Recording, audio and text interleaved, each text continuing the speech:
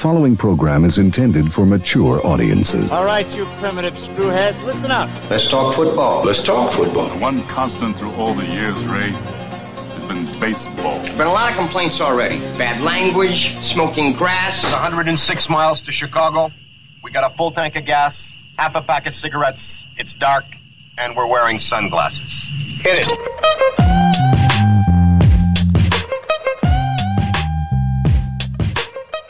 Back in Studio B, Code 4 Basement at Dan's place for another edition of the Intentional Foul. Apologies for getting under the weather last week and not being able to pull one out, but God, I really wanted to talk about that Packer-Cowboy game. I really wanted to pee in your cereal so bad.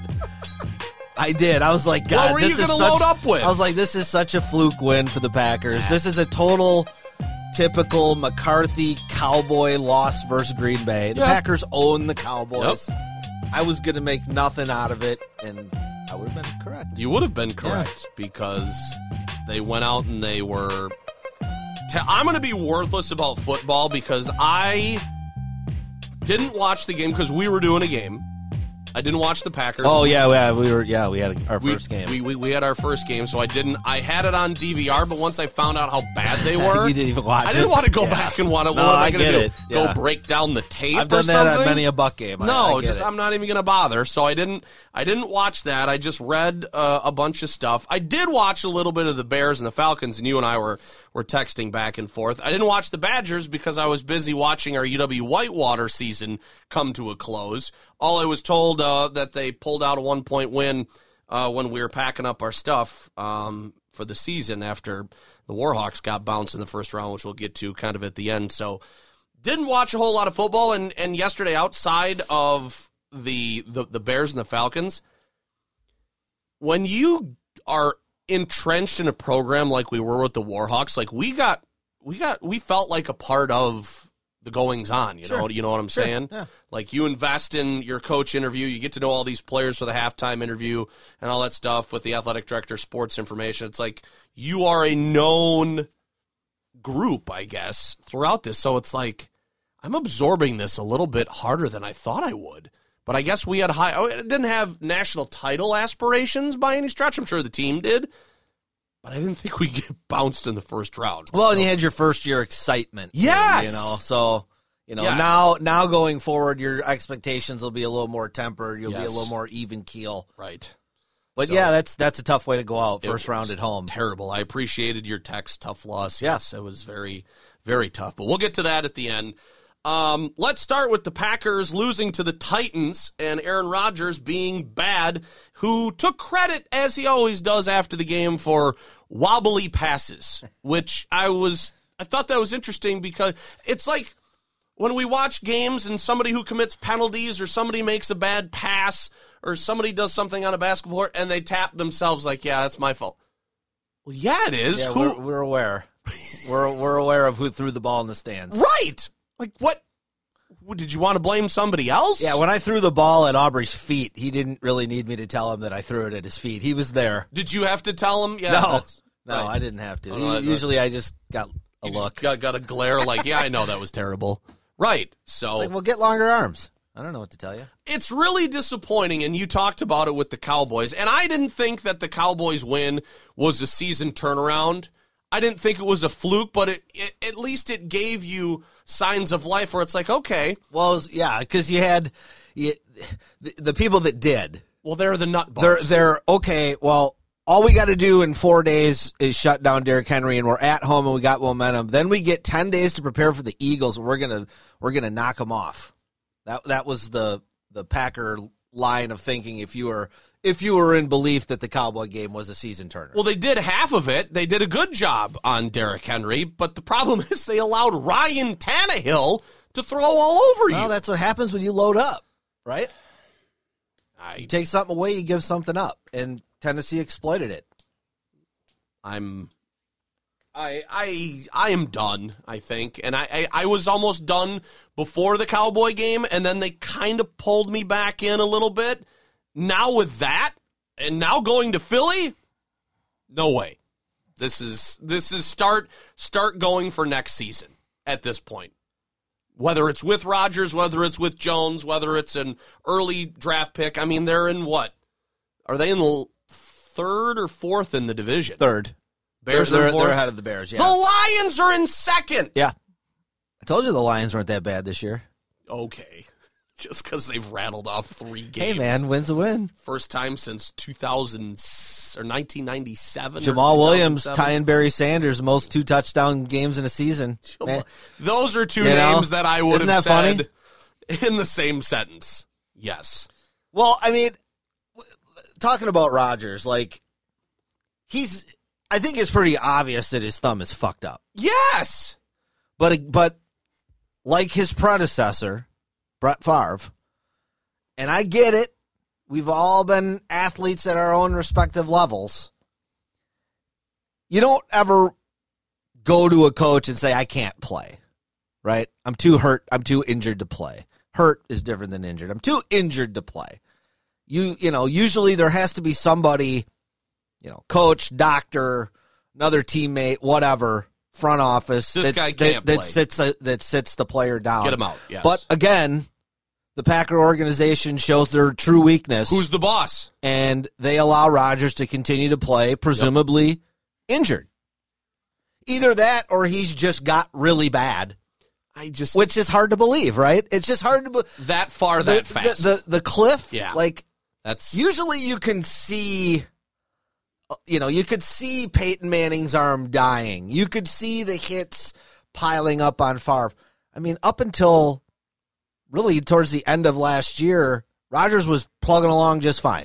Well, yeah, and even then, guys, when they hit that kind of start dissension level, they still stick around for a while because there's some semblance of, okay, maybe, it's just a new system or a new coach or new roster or whatever, but it's like, this is not that. It is weird that he hasn't had a 300-yard passing game in 17 games. Even when they don't run the ball. That's weird. And even when you consider, like, 7 or 8 of those games, he still had Devontae last year, right? So that's a little weird. But I think it's obvious the guy's got a bum thumb, and nobody is strong enough to sit him down.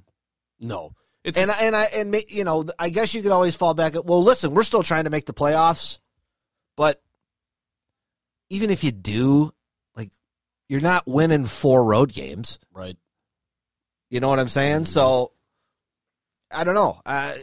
It would give you an opportunity to look at Love in real time. And, maybe he does well and you win a couple games and you can still get back in to the end of the playoff hunt. But I don't know. I mean, I think the thought of just benching Rodgers for bad play is laughable because, number one, when you look around the league, hasn't been all that bad. Right. You know what I mean? When you're comparing him to like Zach Wilson, who can't even break the century mark in yards passing. Rodgers is still pretty damn good. Yeah. But I don't know, man. I mean, is this a situation where, let's say there 17 games? Let's say they're 5-10 with 2 games to go. No chance of making the playoffs.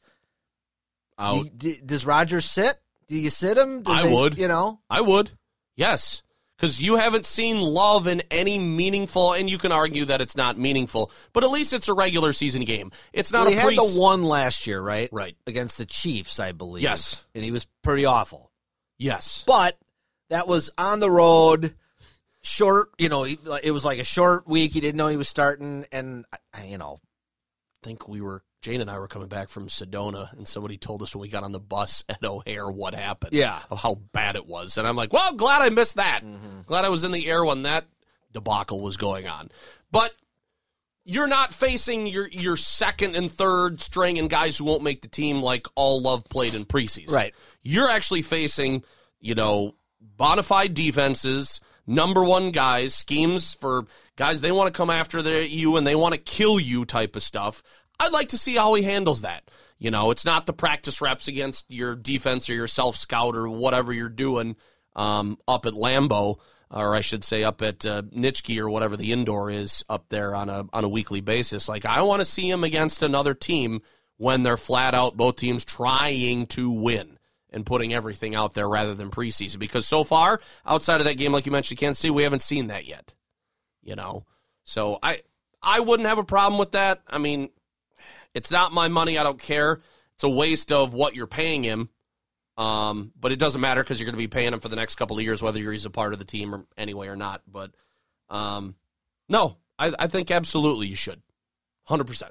But season's over, though. Oh, God, yes. You're done. Done.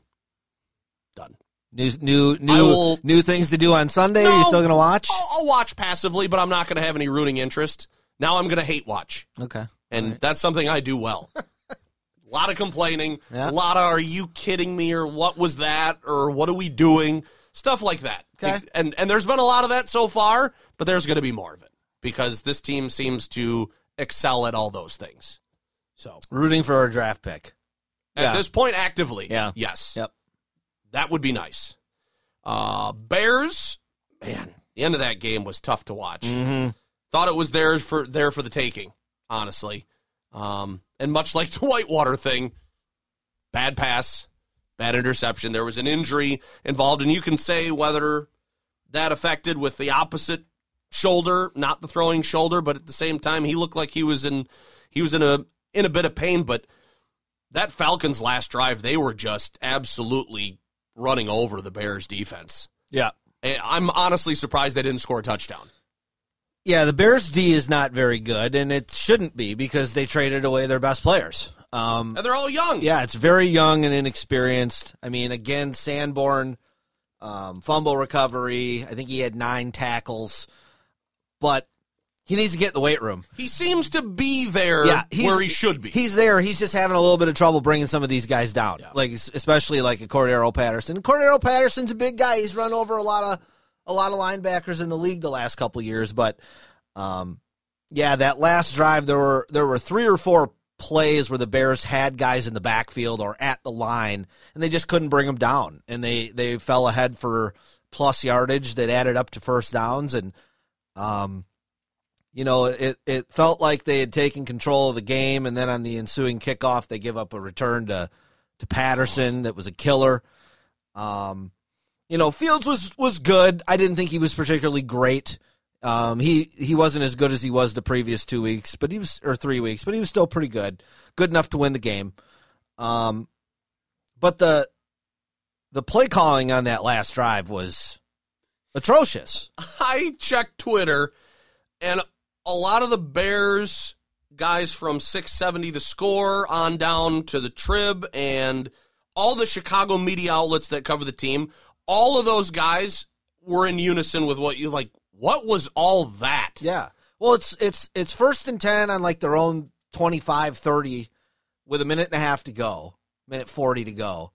And they call QB sweep. Okay. Even if you run that to perfection, what's that, like a 8-yarder maybe?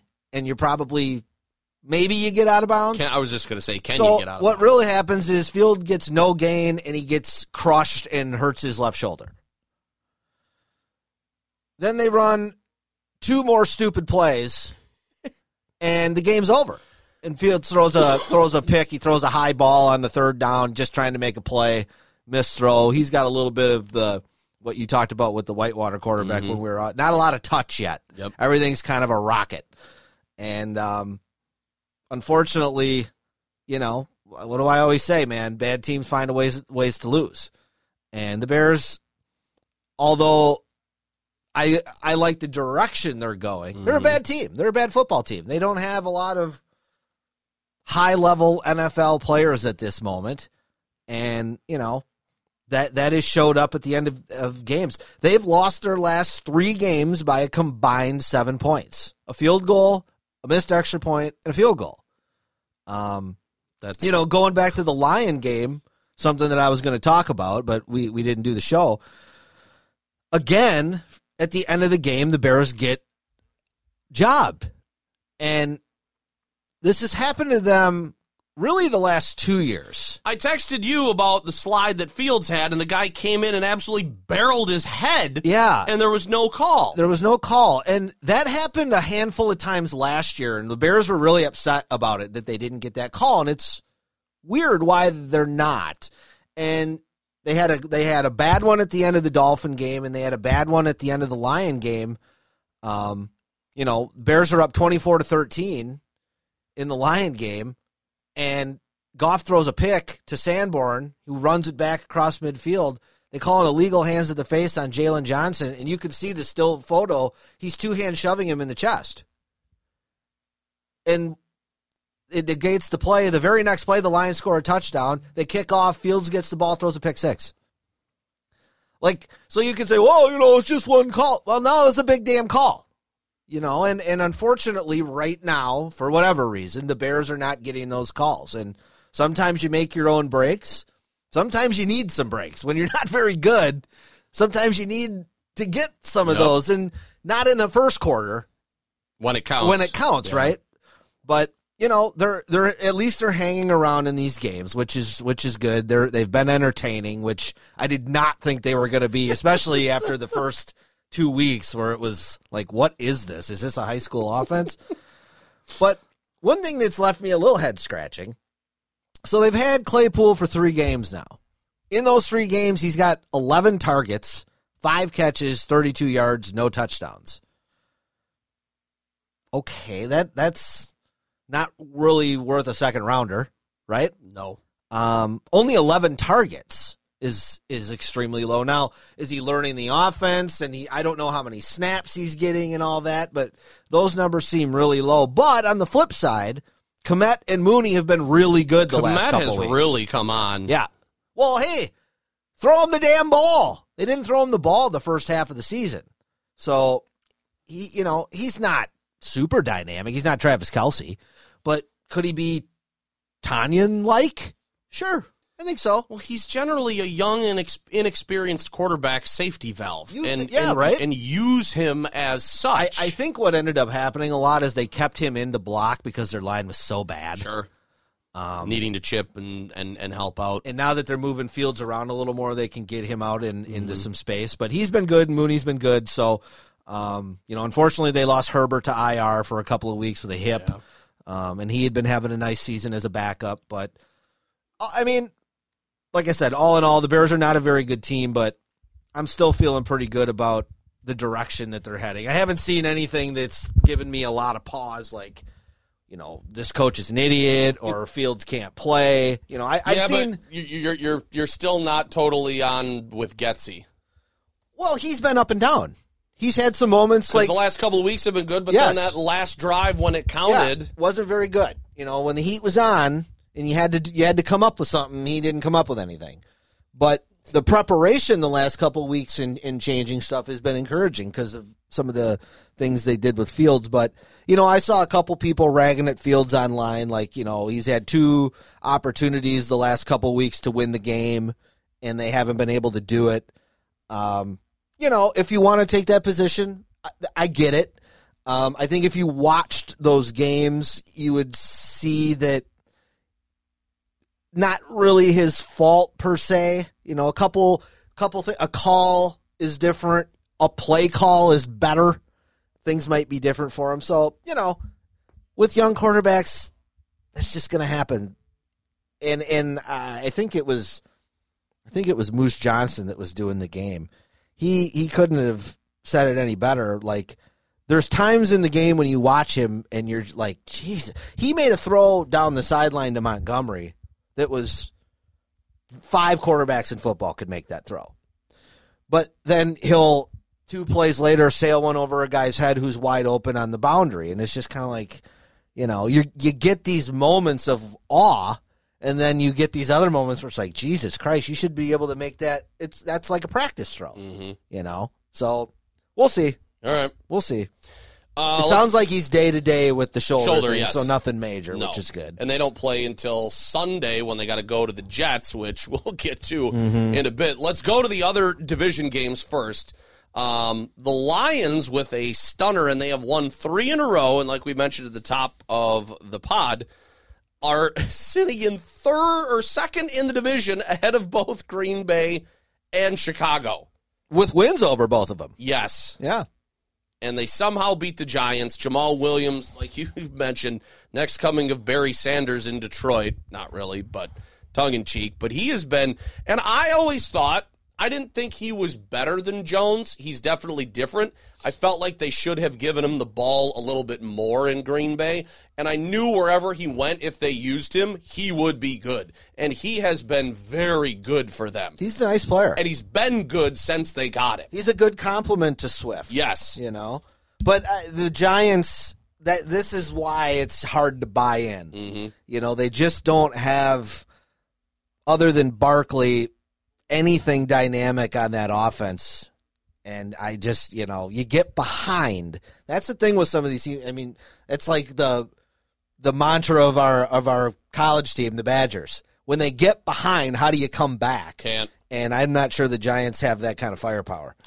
So my wife gets back from her dad's place with the girls, and she's like, it's been a long weekend. I think for the first time I'm going to settle in. I'm going to make some popcorn. I'm going to go downstairs. I'm going to get a blanket, fire up the theater, and I'm going to watch the Vikings. And I said, okay, darling, you go ahead and you do that. One of those buttons on there goes, wah, wah. I don't know which one, but it would be perfect. And, like, I didn't watch the game because I was starting some work and preparing for the week and whatever. But I was kind of checking in, and I just watched the score just go up. She was upstairs by halftime. Oh, wow. I'm surprised it took her that long. She was like, okay, I'm done with this. That was a bad debacle. idea. Jesus. But on the flip side, they're still only 8-2. But that also gives you pause because they got their brains beat in at home by a team who just lost to the Packers. But it's like, can you really believe in Minnesota when the playoffs come around? Because they're going to win the division, I have no doubt. Yeah, the short answer to that is no. Right. And even if you were on not so solid ground and thinking that, now it's completely like, I don't believe in them at all. No matter what the record says. And that game specifically tells you, we'll discount what happened in Week 10. Because the Cowboys should have handed the Packers their sixth straight loss. I think if you play that game 100 times, I think the Cowboys win 99 of them. And there's absolutely no way Minnesota should have won that game against Buffalo. If Jefferson doesn't make one of the 5 most ridiculous catches ever, they lose that game. Mm-hmm. So those were both... I don't think you take anything away from those games for any of those teams, Buffalo included. But Minnesota's defense is not good. No. That's the bottom line. And yeah, they can have those games where, you know, Cousins is throwing darts and Jefferson and Thielen are making catches and Dalvin Cook's running all over people. But when they're not all doing that at the same time, yeah, they're very beatable. Well, we'll get to the playoff standings right now. I looked at the NFC and just started laughing. So, yeah, it's not good. All right, back to the rest of the league. Buffalo's getting comfy in Detroit because they got to play Thanksgiving, and because there was 8 feet of snow Can't believe out they there. moved the game. Come on. Did you see pictures of the stadium? Come on, Buffalo. The plows got stuck. There's dumbass people that would be up shoveling Lambeau if that was in Wisconsin. Where the hell are all the people to go shovel Buffalo? How would they have gotten to the stadium? You could have shoveled your way there. No, you... Stop it. Those crazy bastards up there, they would have just lit everything on fire and put tables on it and jumped through it. That's probably accurate to a degree. Did you watch any of this game on your Red Zone? No. I would just be interested what the crowd was like. I didn't see any. Okay. I didn't see a minute of this game. Cleveland was up early, Okay. and then Buffalo came back. But nope, I didn't see any of this one. Eagles escape Indianapolis with a 1-point win. I was kind of monitoring on the bottom line. I'm like, Eagles are going to lose this game? Like, seemed They like were on 3. They had 3 points for a while in that game. right. So I don't know. I don't know what changed. Indy's got a good D, and they took A.J. Brown pretty much out of the game. So, you know, Philly had to find ways to score. But if you want to be a good team, you want to win your division and you want to get a number 1 seed, these are those kind of games you got to win, where you play like shit on the road against a team that ain't very good and you still find a way. So you got to give them credit. they cut away from the Vikings and the Cowboys and showed the end of the Patriots and the Jets. And I didn't know anything about Wilson. I was just watching it passively, but I knew it was 3-3, and I'm like, we're going to go to overtime. This is going to be really interesting. And then with under 10 seconds to go, New England runs the punt back and just completely smashes all hope for the Jets. Like watching Robert Saleh's face on the sideline. Like it looked like somebody had just killed his new puppy. It was absolutely horrible. And then I saw some of the stats afterwards, Wilson's numbers, and then just their output in the second half, which was like, really? Like, people were talking about the Jets a lot for the last couple of weeks. And now they're still talking about them, but the type of talk has turned the other way. Yeah, they're in some trouble. Yeah. They're in some trouble. And crazy as it may sound, you might have to consider playing Joe Flacco. If you're really trying to make a playoff run here, if you're the Jets, and I think you probably should be, I think you might have to seriously consider playing Flacco. This is like the third game, because I know he didn't against the Packers, where Wilson hasn't gotten to 100 yards passing. Mm-hmm. And it's not like the Jets are bereft of talent. And I mean, if you own any rookie cards and have invested in Wilson or Mac Jones, I'd be selling them. I think it's. I mean, those two guys just played an entire football game and they couldn't get in the end zone. Either one of them. That's awful. The slide for the Rams continues. They lost by 7 to the Saints. Everybody's hurt. Cooper Kupp's on IR. They're done. I wonder. This is where we need a friend at the Elias Sports Bureau. What's the worst year after winning the title? Turnaround, the worst turnaround from good to bad. Because we've seen the loser of the Super Bowl the following year be bad or not make the playoffs. But what about the champ? Good question. It's not like in baseball or basketball where you can have like a complete teardown immediately. It's harder to do in football. Sell off a bunch of pieces and just say we're like, going to remember when the Marlins did that famously? They're the biggest ones that do that. I don't know. That's a good question. Baltimore 13, Carolina 3. Sounds bad. Boy, I mean, we're seeing the last few games of Baker Mayfield. I thought the new team and the new coach and the new atmosphere was supposed to 3 points rejuvenate his career. Whew. Okay. Commanders and Texans. Is Washington good? Well, I mean, what's their record? I mean, Houston's not. I know. So it's hard, but they're 6-5. Well, that's it. Boy, the AFC East and the NFC East crazy, is ultra competitive, and I'm not sure that a lot of the NFC East teams might really be good, like Washington and the Giants, and the Giants, but they're in the mix. Yeah, usually somebody at least is in the cellar and way back by now, and that's not what's happening this year. No, they're all in the north. Yeah. Vegas got a win. They went to Denver and actually beat the Broncos. Boy, I watched a lot of this game. Really? Because, this one, the Bengal Steeler game. That's a lot of points there. And one other one were the late games that I was watching. Oh, the Dallas Chargers, one. Chiefs? Oh, okay. And because I didn't want to watch much of the Dallas one, I was watching the other two. Gotcha. Yeah, Vegas pulled that one out of their ass. But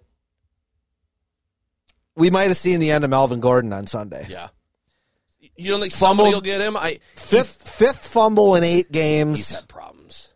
He's had fumbling problems throughout his career, but he's been really bad this year. And this one was a killer. He was going into the goal line, fumbled.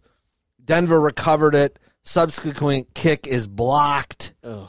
Cost him the game. And as he's walking off the field, he took his helmet off, and you almost knew that he knew he was getting cut. I mean, maybe somebody picks him up for the end of the year, but boy, I think you're not playing him unless you have to, which sucks. Bad. It's too bad because one of the best running backs ever come out of the state. Forget the school of the state, and had a pretty nice early part of his career too when he was on the Chargers, but. Hate to see him go out that way. That's too bad. Cincinnati. But boy, man, Denver, their defense is really good. Their offense, gross. I haven't watched much Broncos football, so I'll have to take your word for that. Cincinnati's white helmets were a little weird. Yeah, who comes up with this shit? I don't know, because the Packers all whites were bad on Thursday against Tennessee from what I did see, but whatever, it's fine. Who's buying those? You know, I mean, somebody has to. They keep making this shit, but They wouldn't be doing it if they weren't making money on it. Yeah. I don't know.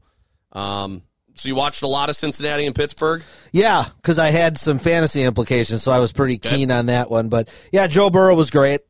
Had one stupid interception, but other than that, he was great. You know, no Jamar Chase. Mixon got hurt during the game.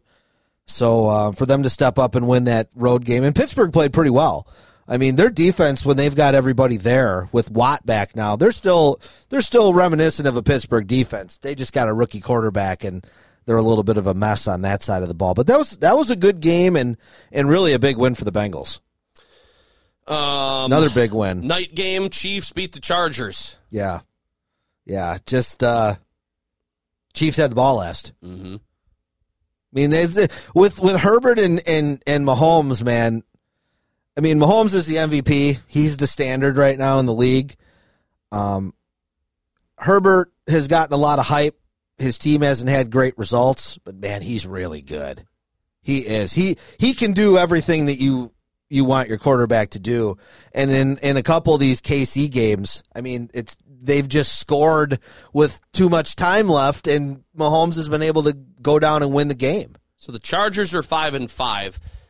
This seems like are we going to be destined? They've been demolished, especially for offensively injuries. with injuries. Okay. And they're just getting everybody back, so we'll see. All right. But because I'm wondering if this is now going to set up to play out like the Rivers sort of a thing, because you had a good quarterback for you had his entire him, career, you had LT, you had Gates. Nothing ever came of it. Yeah. And now you've potentially got another one. That's what I think it was Tirico that said that last night. He goes, they've had Fouts. Wow. Okay. Who was awesome in his day. So we're going back. Yeah, they've had Fouts. They had Stan Humphries, who, when he was on the Chargers, was really good. Then they had Rivers. They've had Breeze. Now you got Herbert. Where's the success? Right? Some teams... A lot of numbers. Like throw those five up against the five best Bear or Jet quarterbacks or Lion quarterbacks. Right? Yeah. Does Stafford even make the top five of that? He's the best that any of those three teams have had. Probably not. Right? So... it's just weird. It's a weird jinx they have, but Kansas City and the Chargers, they're fun. That's a fun game to watch every time. I love when they wear their powder blues, and Yeah. I got a powder blue Melvin Gordon jersey. I would love to see the Chargers actually do something. I don't actively root against them, but it's like every time you start to be like, okay, are you going to do something? They never do anything. I know. Yeah. Yeah. Monday Night Football tonight as we're recording this a day early because we got a game tomorrow of high school, and then I'm heading out for Thanksgiving, so we're doing this a day early. The 49ers and the Cardinals, and it sounds like Kyler Murray not playing. Yeah. I mean, okay. Although they look pretty damn good with Colt McCoy. Okay. But boy, the Niners, this is a must win. I think if the Niners really want to take control of the division, you got to win this one. Dolphins, Seahawks, Buccaneers, Jaguars all on the bye. So, playoff standings so far. Well, the AFC looks pretty good. Kansas City at 8-2, Miami 7-3, Tennessee 7-3, Baltimore 7-3. Those are your division leaders. Buffalo top wild card at 7-3, so essentially tied with the Dolphins, but Dolphins have the tiebreaker because they won the game in like week 2, and I thought Josh Allen was going to die on the field. Giants 7-3, Dallas. Oh, I'm sorry, I'm looking at the wrong. New England 6-4, Cincinnati 6-4. That rounds out the AFC. Jets at 6-4, just on the outside, and then you got the Chargers, as we said, 5-5. So, you know, I think it's going to be really tough for the Jets at this point to hang on. I mean, it was a nice story, but I think, as we get into all these division games at the end of the year, you got to figure these teams, we've talked about it, they're going to beat up on each other a little bit, and it feels like the Jets in the AFC and probably Washington in the NFC East are going to be the one that everybody beats up on. NFC, Philly 9-1, Minnesota 8-2, Seattle 6-4, Tampa 5-5. You weren't kidding. There's your NFC leaders. When you look at the NFC, Dallas 7-3 in the 5 seed because they beat the Giants earlier. They're the 6th seed at 7-3. San Francisco 5-4, a half game behind Seattle. So I think if the Niners win tonight, I think they're in first with the tiebreaker. But okay, so out of that group, and then you can include Washington, Atlanta, and the Lions and the Cardinals with losing records. They're not out yet. They're still in. And the Packers technically are still in, but I didn't put them on the list. I wouldn't put them on the list. Look at that group. Who gives you the most confidence in the NFC right now to come out of there and go to the Super Bowl? Because I'm almost tempted to say the 49ers, maybe right behind the Cowboys. I just can't believe in Philly. Minnesota showed you that they're exposed. I haven't seen enough of Seattle to tell me that they're good. I can't believe in Tampa. The Giants, I think, are phony. I don't know, maybe at the end of the day, as much as I hate rooting for the Cowboys, but then again, they show that they go to Green Bay and lose to a shit team. I don't know. It's just too much there for me to digest. I do think that Philly is good. Okay. But they're not like all time.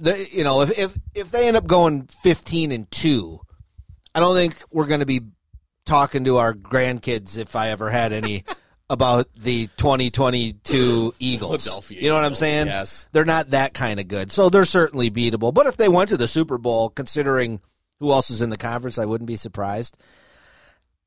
I have a funny feeling Tampa's about to go on a run. This divorce thing's behind Brady. They got that long-ass Germany trip out of the way, and they have the bye that they're coming off of that they just had.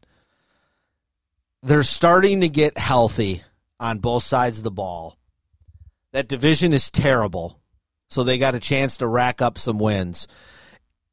It just wouldn't surprise me to see them end up with the third best record in the NFC, play the 6th-seeded Giants or Seahawks at home, win,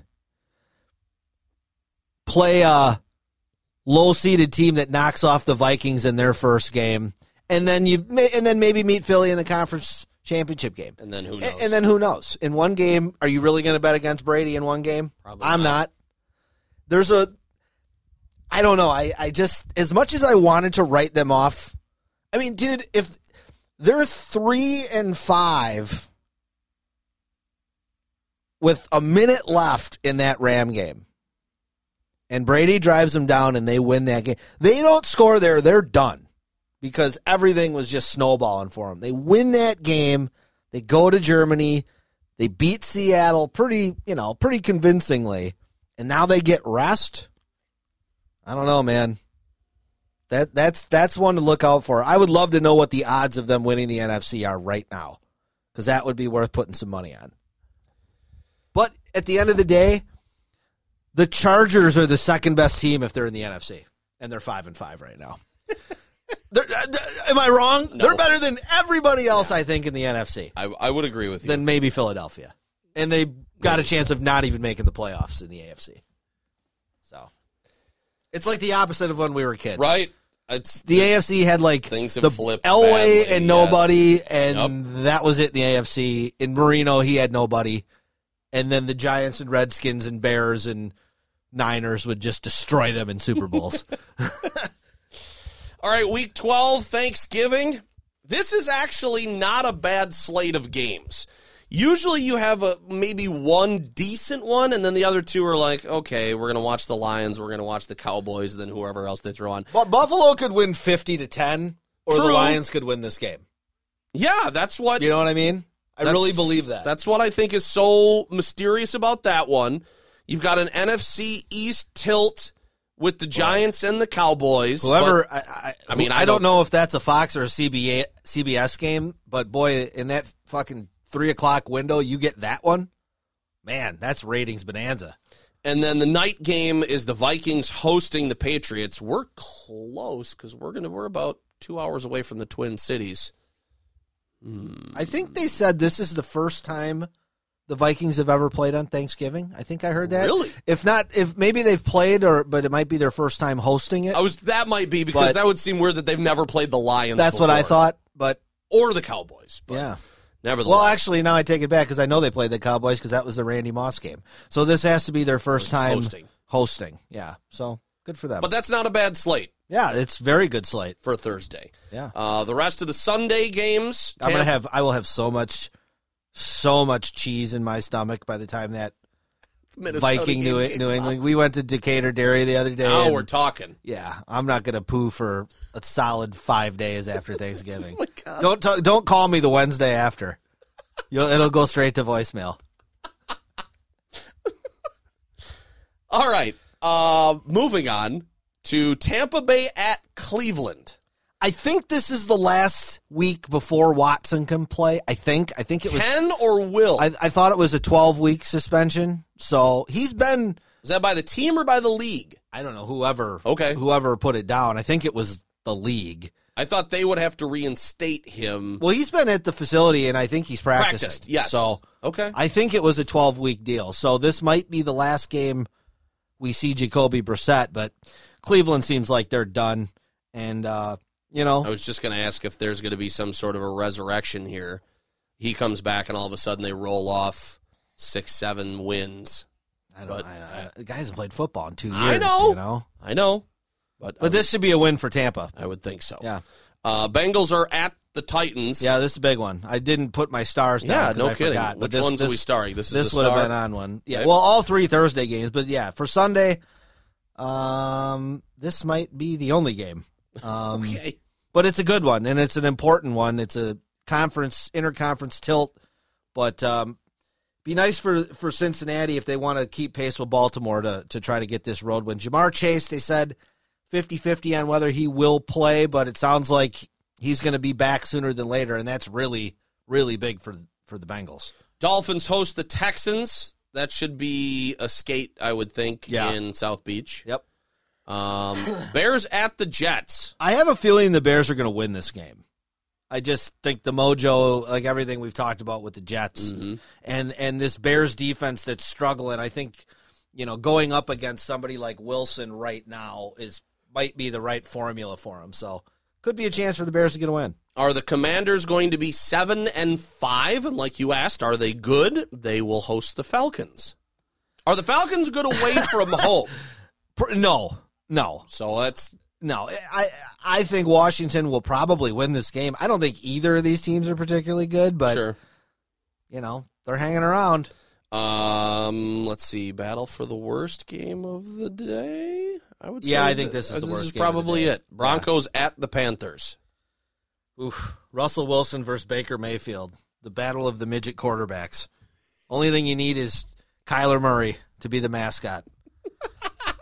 Yeah, not watching a second of this one. No. Okay. And remember, people, I'm 5'9", so I can call midget a midget. It's good to have company. Even when they're taller than me. Like Russell Wilson is. And probably Baker Mayfield, too. Baltimore at Jacksonville. Jacksonville coming off a bye, you would think they would put their best foot forward. But, man, this Baltimore team, I don't get it. I don't get it. Like that game was 3-3 against Carolina until like Can't the have third that. quarter. I don't know. Can't have that. Chargers should get over 500 going to Arizona. They should. Yep.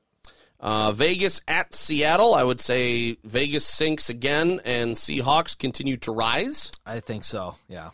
And then the Chiefs hosting the Rams. Chiefs will win by as much as they want. Man, boy, L.A. is just... Yep. This is a debacle of a game. That's bad. San Francisco, provided they win tonight and then face the Saints. Yeah, the Saints just aren't very good. I mean, they beat the Rams last week, but that's not a very good football team. No. And Packers are going to get trounced at Philly. That's the Sunday night game. And then Monday night is, boy, how do they get stuck with that one? Well, I guess, even before the season, this could have been the Trubisky-Matt Ryan game, so Now it's Kenny Pickett, Matt Ryan. Yeah, not good. Not a whole lot of ratings for Monday Night Football. You're hoping the brand carries you. I guess. On a night you got the Steelers on, but yeah, not a lot Steelers of, at Colts. Not much. Not good. By the way, is one of the games on Thanksgiving a prime game because they have Thursday night, or is it CBS, NBC, and it's a good question. And Fox? It's a good question. I would think the prime game would. Well, if it was a prime game, I would have to think it would be the Viking game, right? Night game? Yeah, maybe. Fox. Okay. I can't. It's got to be Fox, CBS, NBC. I can't imagine one of those three not having a game. Okay. All right, that is about 45 minutes of NFL talk. We will not spend a whole lot of time on college football. The Badgers beat Nebraska. We had it on my iPad in our booth, and Coach O was passively watching. I wasn't really watching because I was glued to our game. And then I turned it off. I think my pad hit like 5%, and the Badgers were down, or they had just thrown a pick or something like that. And I was like, all right, well, I'm shutting this off. And then Russ told us afterwards, yeah, Mertz snuck it in, and they won by 1. And I went, are you kidding me? So I don't honestly know. Again, just like the Packers, I have it on DVR. I don't know that I want to watch. I'd watch the Packer game before I'd watch the Badger game. That Badger game is one of the worst college football games I've ever watched. Badgers are bad. They stink. Graham Mertz is not good. Their line is not good. Braylon Allen gets hurt every game. I think he got hurt. First he hurt his shoulder, and then he came back in. Then he limped off with a foot injury.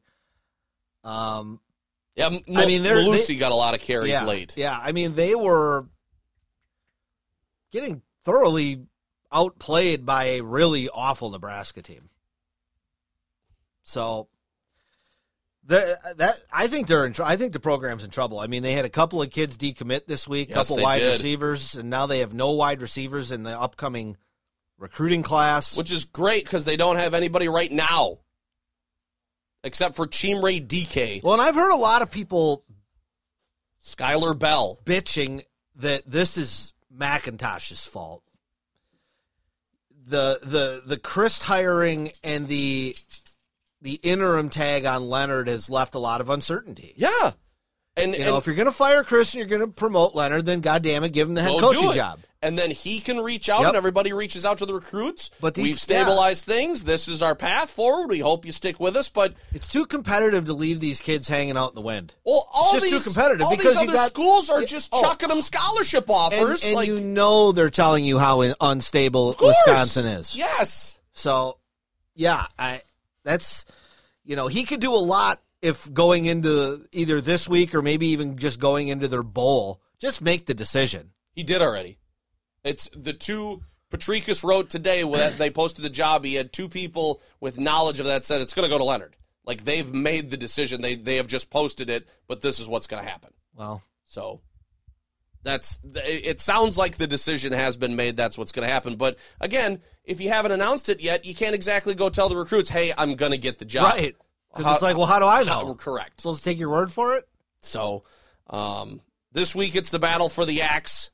2:30 kickoff. I don't know if we're going to be traveling home from Minnesota. I really do want to watch because this is the last game and it's going to be senior So are they day. bowl eligible regardless? Correct. Now? Oh, yes. Joy. I mean, that Badger-Nebraska game was like Exhibit A with an exclamation point after it of why we have too many bowl games. Because nobody needs to see those kind of teams keep playing football. The recalculated bowl predictions now, because everybody's getting bowl eligible, have them going to play Kentucky in the Music City Bowl in Nashville. And I don't know if that's a December 27th, 28th, whatever, New Year's Eve. I have no idea. I don't keep track, but they're going to go, it sounds like, and they're going to play somebody, and I'm sure it's going to be bad. But Barry loves going to bowl games, and I'm sure he's passed that down to McIntosh.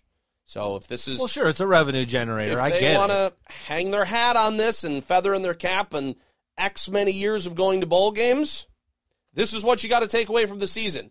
This is at least what we did. A lot of other teams didn't. We did. Are your standards higher? Should be? Yeah, absolutely. A lot of other teams didn't have the privilege of playing in the Big Ten West. That's for sure, which nobody seems to want to win. I will tell you, on Saturday, Bielema had Harbaugh beat, I saw. and they just couldn't get that last first down, and Michigan got the ball back, and that was at Ann Arbor. Yeah, and then they I think they kicked a field goal Yes. to win it with a couple seconds left or whatever. But yeah, I thought he was going to get him. I thought Bielema was going to walk out of there. That would have been a monster win for Illinois. For a monster human. God, he is big, dude.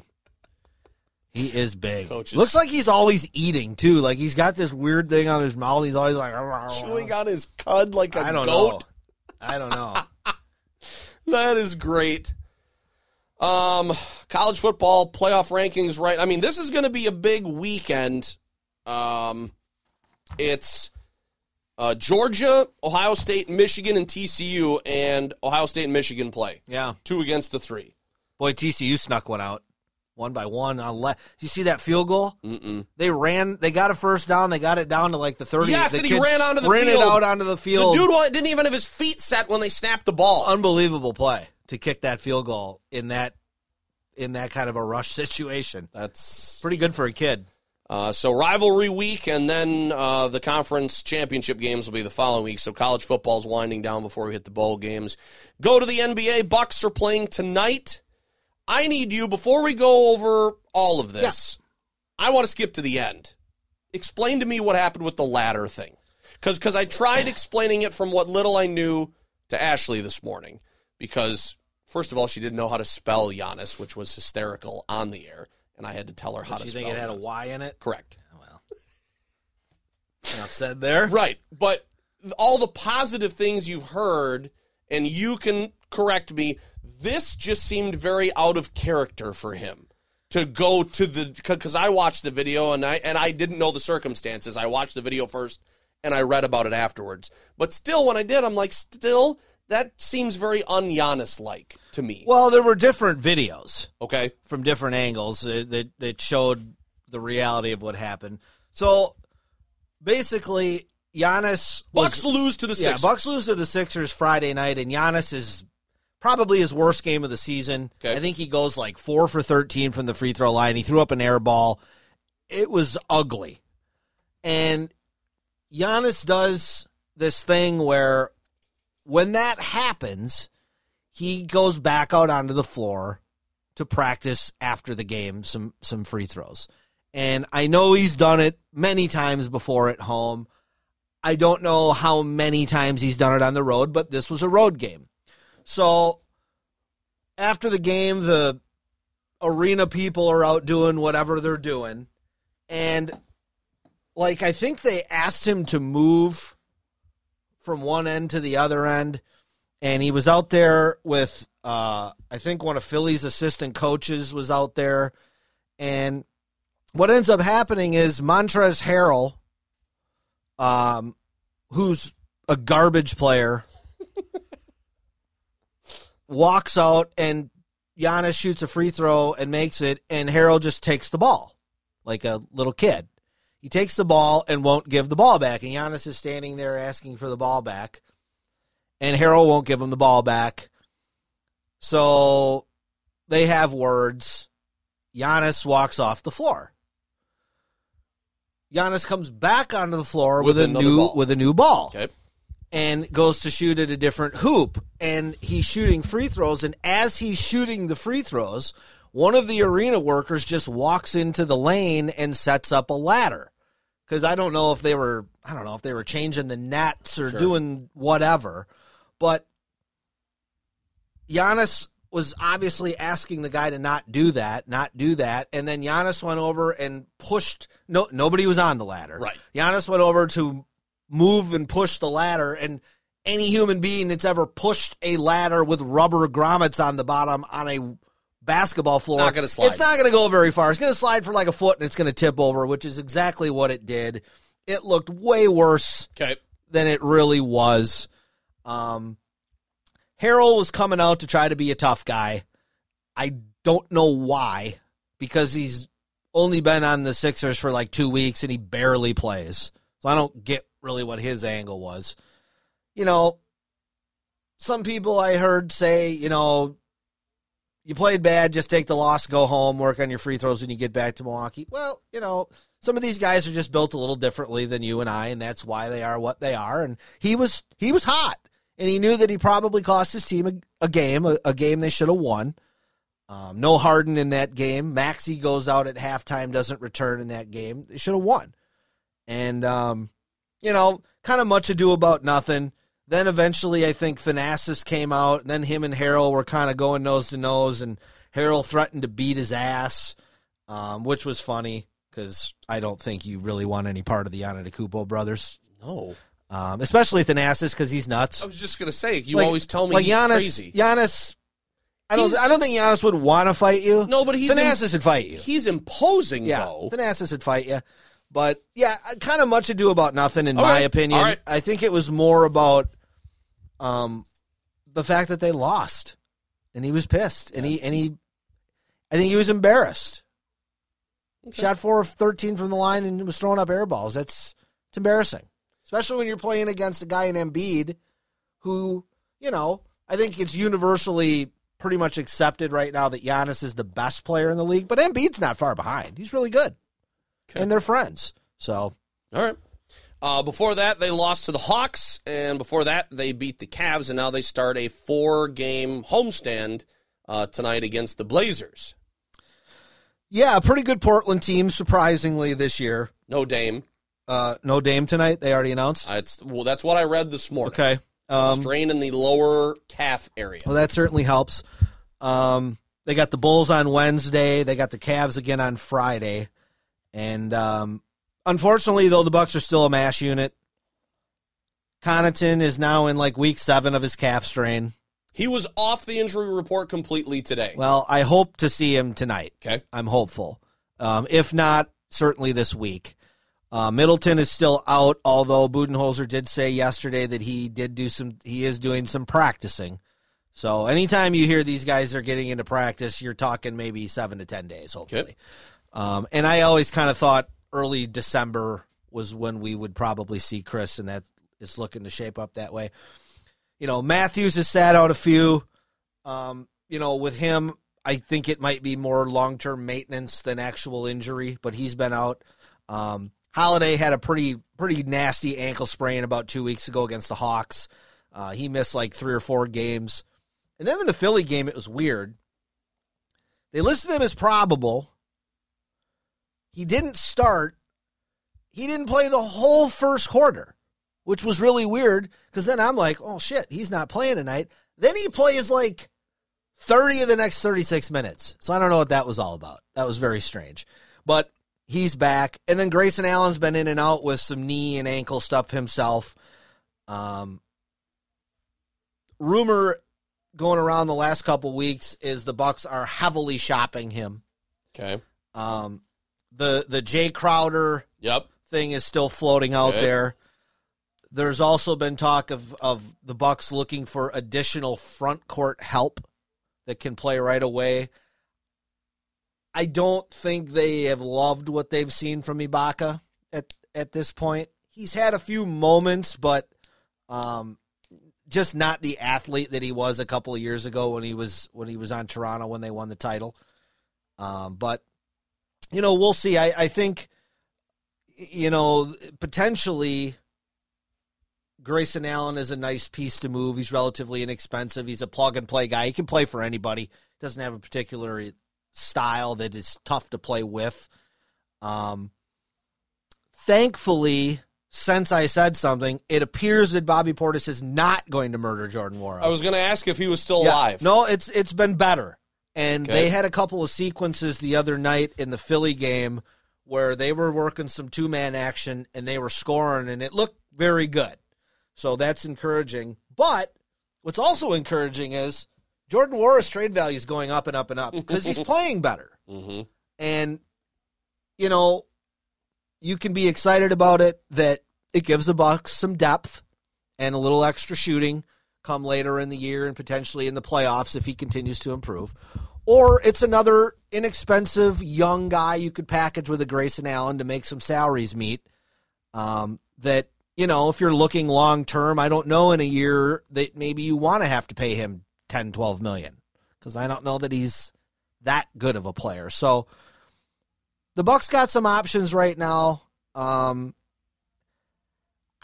wouldn't look for them to do anything, though, probably till after the first of the year, if they do anything. I think they'll do something certainly by the trade deadline, but I think, and I think it's reasonable if you're the Bucks. I want to see what these guys look like when Middleton and Connaughton are back, and we've basically got our top 9 healthy. I want to see a couple of weeks of what that looks like. If it shows up when we're playing a team like Boston, or the Nets or Cleveland, and we're struggling to contain Mitchell and Durant and Tatum a little more than – you're never going to stop guys like that. You just want to make it hard. If they see that Jay Crowder's a missing piece, then maybe you go get him. But I don't think right now, even though they're in a little bit of a – what are they? They were 9-0, so they're 2-4 in their last 6. I think a lot of that you just attribute to they're just banged up. Okay. They haven't been playing necessarily poorly, but they've really been shorthanded. So, and the negative thing, and we talked about it in the preseason. Giannis played his ass off all summer for Greece, right? So you were kind of hoping at the beginning of the year that you might be able to take it easy on him. They really haven't. I mean, he missed those 2 games with the knee thing, which I'm not sure wasn't just some scheduled downtime for him. Because I haven't seen anything lingering-wise with him with the knee that would make me think that he's playing through anything. They got to work in more load management stuff. I mean, I hate that shit. I know. But when he's playing year-round, yeah. It seems like, when do you give yourself a break? Well, we saw Middleton break down last year because the year before he played in the Olympics. I mean, I realize he's a madman and wants to play and improve and be competitive and do all that stuff, but you got to have realistic expectations about what that stuff does to your body and whether you're going to be able to keep that up for a certain amount of time. For sure. You got to factor in some R&R in there. But my boy Brook just continues to be the splash mountain that we all love him to be. I think the other night against Cleveland, I think he had 29. I think he made 7 threes. Excellent. It's just great to see his big ass. I like out there. him. He's great. I like him. He's one of my favorite Bucks, man. All right, so Trailblazers tonight. Go around the league quick. Yeah, Kyrie returned last night from his. I think it ended up being an 8-9 game suspension. Right. He apologized in the Kyrie way of apologizing, and then a bunch of Black Hebrew Israelite people showed up outside the Barclays Arena to quote unquote support him. And they're like the exact group of people that he was promoting that got him in trouble in the first place. So yeah, this ain't over. It's never over with Kyrie. It's going to be what's next. Exactly. And what's next? I don't want to talk about him. Okay. Boston's 13-3, best record in the league. They're really good. They've been shooting kind of out of their mind here to start the season, but they're really good. I think it's pretty clear that the Bucks and the Celtics are a cut above everybody in the East. Whether it plays out that way in the playoffs, who knows? But if you're handicapping it, I think those are clearly the 2 best teams. Somehow Utah still got the best record in the West at 12-6, and they traded away like all their good guys in an attempt to tank, and they keep winning. They kind of remind me a little bit of the Bulls last year, where like you've got legitimate NBA players, so you're not bad enough to be shitty, but you're not good enough to win anything of note. Sure, So eventually, I think they'll probably end up, 500-ish, evening out. But they're doing well right now. Sacramento's 9-6. They've won 6 in a row. I texted you the other day when I saw that they scored 150. I thought it was the NBA All-Star game. Well, what was that? They're due to be good. They have the longest playoff drought, I think maybe in sports right now. They haven't made the playoffs, I think, since 2004. Okay. Which in a league when half the league makes the playoffs is tough. So it's nice to see them. They've won 6 in a row. It's nice to see. We'll see if they can keep it up. Golden State really struggled out of the gate. They're up to 8-9, but only 1-8 on the road. That's bad. For a veteran championship team, yeah, that's pretty surprising. The Nets have kind of they've righted themselves a little bit. They've gotten healthier, and they played well without Kyrie, and they're back up to 8-9 now. And Lakers 5-10, still kind of bringing up the caboose in the West, which just breaks all of our hearts. I know. All right, college basketball. The Badgers are going down to the battle for Atlantis. They are 3-0. We saw them at American Family Field a couple of weeks ago against Stanford, which was a cool thing. Watched it from the press box with our boy Bear, and they beat Stanford 60-50. You were more concerned with how the court looked to the players because there was so much open space and how that messes with you. And we saw Stanford, they didn't make a three-pointer until a couple of minutes into the second half. I think they were 1 for 20 combined at half from three. I mean, yeah, we talked about it on the way up. Even when you play in like these football stadiums for Final Fours and stuff that these teams play in, there's a backdrop. Right. There's either seats or there's like a curtain back there to give you a barrier. Shit, at Miller Park, you were shooting at one end and you were looking down. You were basically looking down the first baseline into the corner. Yeah. There's just nothing there. So I had a feeling that might rear its ugly head, and it did, because the shooting in that game was not good at all. It was fun to see a game at Miller Park and how they did it. Baseball diamond, it's tough. It's just the layout. It's tough to do. I think they did it because I was talking to somebody about how they could have done it if you turned it the other way. But then when you're in the stands or behind home plate, you couldn't see down to the far end of the floor. So I think the way that they did it between first and third base was about as good as you could have done it. Yeah, it's just not ideal. No. It's just not an ideal place to do it. I give them credit for trying. It all looked cool. There was a lot of people there. There was a good crowd More than people expected there. 8 or something like that. Mm-hmm. But I enjoyed being in the press box. I had never done that before. Got to see all the dents in the wall and all the foul balls come in. That is cool. And they write down the name and the date of the player. When that happened. When it happened.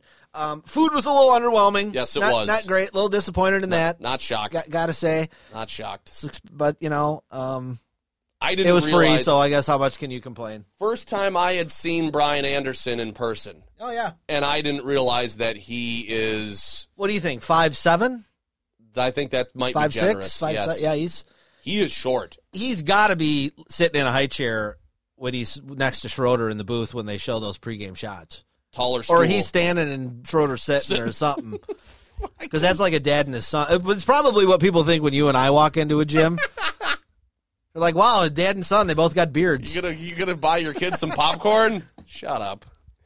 And then they didn't put up a good performance against one of the worst teams in the area, if not the country. I mean, UWGB's been bad. Boy, they're bad. Yeah, they're really bad. They're real bad. And the Badgers didn't exactly blow them out of the water. No. Which I kind of was thinking that they were, but I don't know.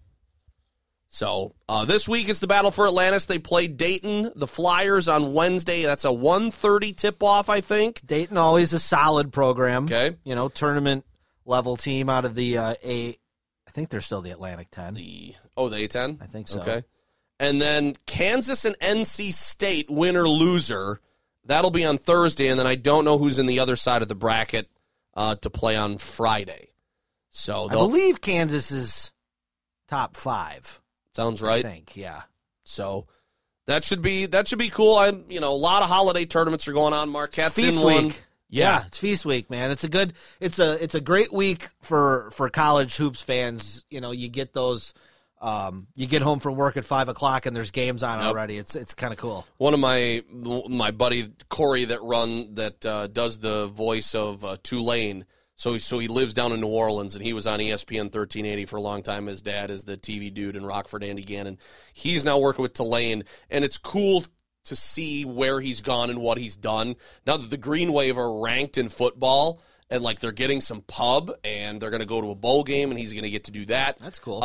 And he just posted a picture this morning of him out looking into the ocean in the Bahamas because Tulane's down for that tournament. So he got to go down there and do that kind of stuff, and I'm kind of jealous because that's cool stuff. Yeah, when you get to go cover your team and they're at these kind of tournaments.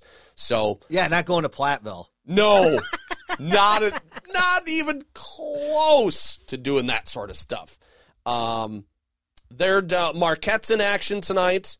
They're down at the in Fort Myers, I think. Right? I'm surprised they're actually having any sports down at Fort Myers after it just got complete. I think it's somewhere in Florida. I don't think know it is Fort Myers, but Mississippi State hasn't lost.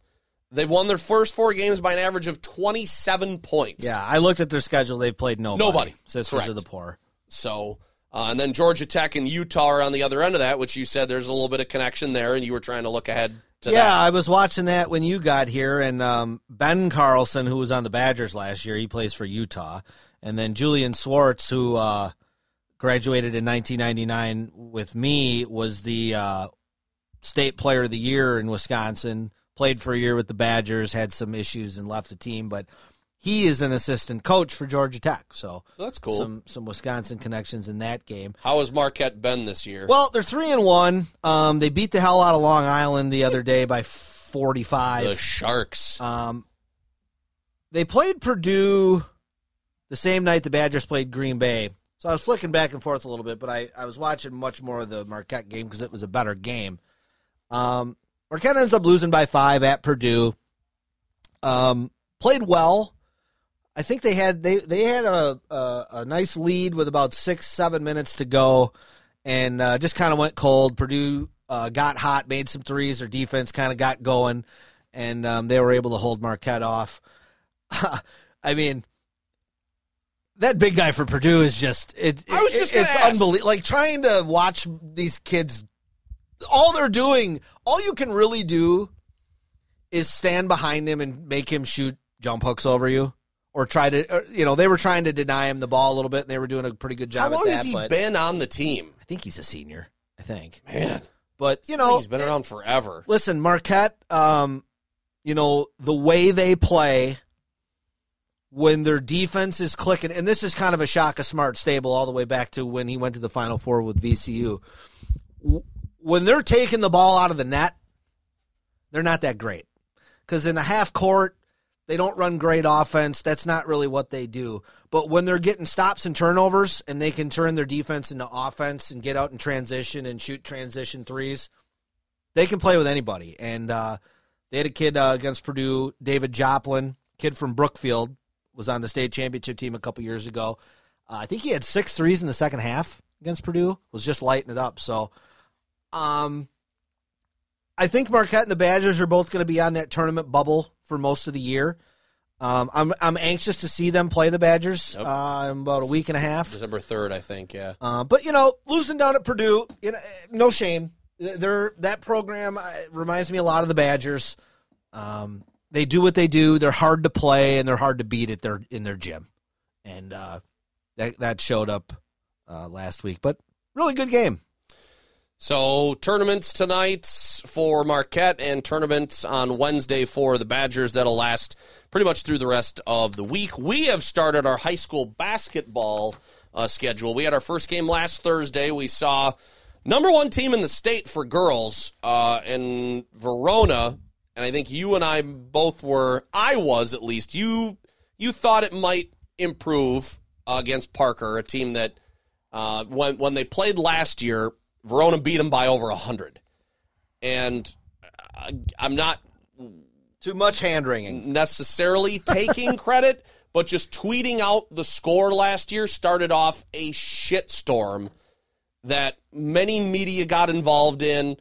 The head coach for Verona, Angie Murphy, got peppered with questions and criticism and a lot of feedback, and she dug her heels in and stuck to her guns. And Coach Terrell for the Vikings kind of put it behind, but he said it's kind of one of those where you're not going to forget about anytime soon. You're going to keep that in your pocket, for a while.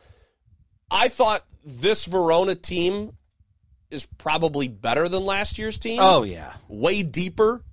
They could have, and I mean, I think they had 65-ish at half. Mm-hmm. So, I mean, you're talking over 120 points if they really wanted to. And they only had, 87, 85, something like that? Yeah, so they really scaled it back. And took their foot off the gas. And Angie was doing her best. I mean, I think she only had 11 or so 12 girls on the roster, so she was trying to cycle. She was rotating them in liberally, yes. But Verona's junior point guard is a stud. Stremlo. Taylor Stremlo. Yep. I believe she's got an offer, I think from Iowa, if I'm not mistaken. But I know she's got some D1 offers. She missed last year with a foot injury. But she's very good. And I will be very anxious to see, and I think in about 2.5 weeks, we see Verona and Craig. Yep. And I'm going to be very anxious to see the matchup between her and Ellie Magestro Kennedy of Craig, their all-conference point guard who's going to Wright State. That'll be interesting. So I talked to Storby today, and he went over to Watertown for a scrimmage, and Verona was over there, so they've already seen each other, Verona and Craig. They scrimmaged against each other, and he readily admits that they're good. Oh, yeah. Craig dropped 100 on La Follette in their second game. That was on Thursday while we were doing Parker and Verona, and then Parker beat, or I should say Craig beat Parker on Saturday, so we're going to watch the Cougars for the first time on Tuesday night. We go down to Beloit Memorial, which I would imagine is not going to be a game because what did I text you that Verona laid 114 or something on the Purple Knights? Something like that. Yeah. So that's starting to ramp up. Boys, our first game will be next week. I think we're doing Parker and Verona right out of the gate. So we got Craig Edgewood. That's not going to happen. No? Nope. Because we don't know when the Badgers are going to play, and everything's got to be scheduled before they leave for Thanksgiving. Oh. So we can't take the chance that they're going to be over top of each other because we're not going to know. So that's unfortunately not going to happen. So our first boys game is not going to be until next week. But what do we have? I think for sure 40, 41 games on the schedule this year, and I think we did 49 last year. Or did we break 50? I can't remember. I think we got to 49. We were hoping to break 50, but the tournament kind of came up a little short for us. Just a little bit. So we're going to be doing fewer games this year. We're going to be doing, I think, 10 less. We're going to let new guys Sean and John Barry, they did the game on Saturday for Parker and Craig girls because we were busy over doing UW Whitewater stuff. It's a lot of games, man. It's a lot of games. It's a lot of weekends. You know, you want to do stuff? I got a day job. You're doing the Whitewater stuff. I mean, usually I get a break between seasons. Yeah. It's been one right into the other, and like I was looking forward to a little R&R. I didn't realize this Whitewater stuff. It's like this is actually very time consuming, especially when you do all these road trips. You're gone every Saturday. It's like you're working 6 days a week, full schedule, and it's like, geez. So that might have to change even further next year, but we're gonna cut a little bit off our schedule this year. As far as the Whitewater stuff, I can easily say probably one of the top couple of moments and experiences in my professional career in the last 20 years. Being the voice of a radio broadcast for a really good Division III football team is so awesome. Getting all the help from the athletic department and having the confidence from them and getting everything taken care of from sports information and going to all these different places and communicating with different people and getting to know the coaching staff and getting to know some of the players and seeing some really unbelievable endings to games. Yeah, you guys were pretty lucky with some games this year. You saw some good ones. I mean, they beat La Crosse up there, sending them to their only loss on a field goal with 5 seconds to go. The crossbar ding and over against River Falls. That was absolutely crazy. The comeback one earlier in the year against Mary Hardin Baylor, number one team at the time, was awesome. And then having set the record for the attendance on Family Night against Oshkosh when they got a win in that. We got to go to Georgia. I mean, so many experiences for the first time were just so much fun. And I'm already thinking about next season. And the season just ended. And I'm taking it harder than I thought I would because a lot of people were anticipating at least the quarterfinals. You get Aurora University in the first round, and you're like, okay. You look at the conference they come from. They look at the competition. Granted, they put up some big numbers, but you're thinking, okay, it might be a decent team beating up on a lot of nobodies. But Don Beebe might know something about football. Maybe. Probably a pretty good coach. Head coach, offensive coordinator, and receivers coach. And very adept at all those, from what I could figure. He knew Whitewater's defense in and out. And they carved up Whitewater. They were really, really good. So I would not be shocked if they win their second round match and they go play St. John's in the quarterfinals and they give them a game. That's a dynamic offense, and the defense isn't too shabby either. So I'm pulling for Aurora University, honestly. And next year we got to go to Texas to play Mary Hardin Baylor again. We got to go to John Carroll in Ohio, and then coming here will be St. John's. So if this schedule was tough, next year looks even tougher. But the longest place we got to go is River Falls, and we actually get 4 home games in the conference, which will be nice. That's nice, yeah. So we'll go to Stevens Point, we'll go to Oshkosh, and then we'll go to River Falls. Everybody else has got to come here, but really, really sad to see it end. It came in crushing fashion way too soon, and I wasn't ready for it, but nothing but gratitude. And I know you listened a lot, and I definitely appreciate that. You gave us some good feedback, and I haven't heard anything bad. I didn't hear from the pitchfork and flame and torch carrying mob that you thought I might have. Well, after your initial tweet that you got, all bets were off. Yes, that's what I thought. I'm like, oh my God, I'm never going to last. These people are going to want me thrown out of here. But talked to a couple of the former broadcasters, Gary Douglas and Arnie Peck, and they said, hey, really like the job that you guys are doing. You guys are doing a great gig. And so I took that and I ran with it. Callahan seems to be happy, the athletic director. So already looking forward to it, and we'll see. We're going to grab lunch, and the schedule, I think, should be out in March coming up next year. So just kind of disappointed how things ended. And that'll be when they ask you to also do basketball games. Would you guys be interested in taking over our basketball? And I know you're going to jump at that opportunity. Well, you're not even going to ask me. Because you already know the answer. Because I already know the answer. Yeah, that shit ain't happening. But what did Charles Barkley say about why he didn't go to ESPN? You ain't going to work me like a dog and not pay me. There you go. Oh, man. So I think that will be that'll be a good place to wrap things up for today. We're closing in on an hour and a half. You got some basketball to watch. I do. Are you going to watch? Are you going to DVR one or are you going to flip? I'll probably sit in the bar and have one on one TV and one on the other.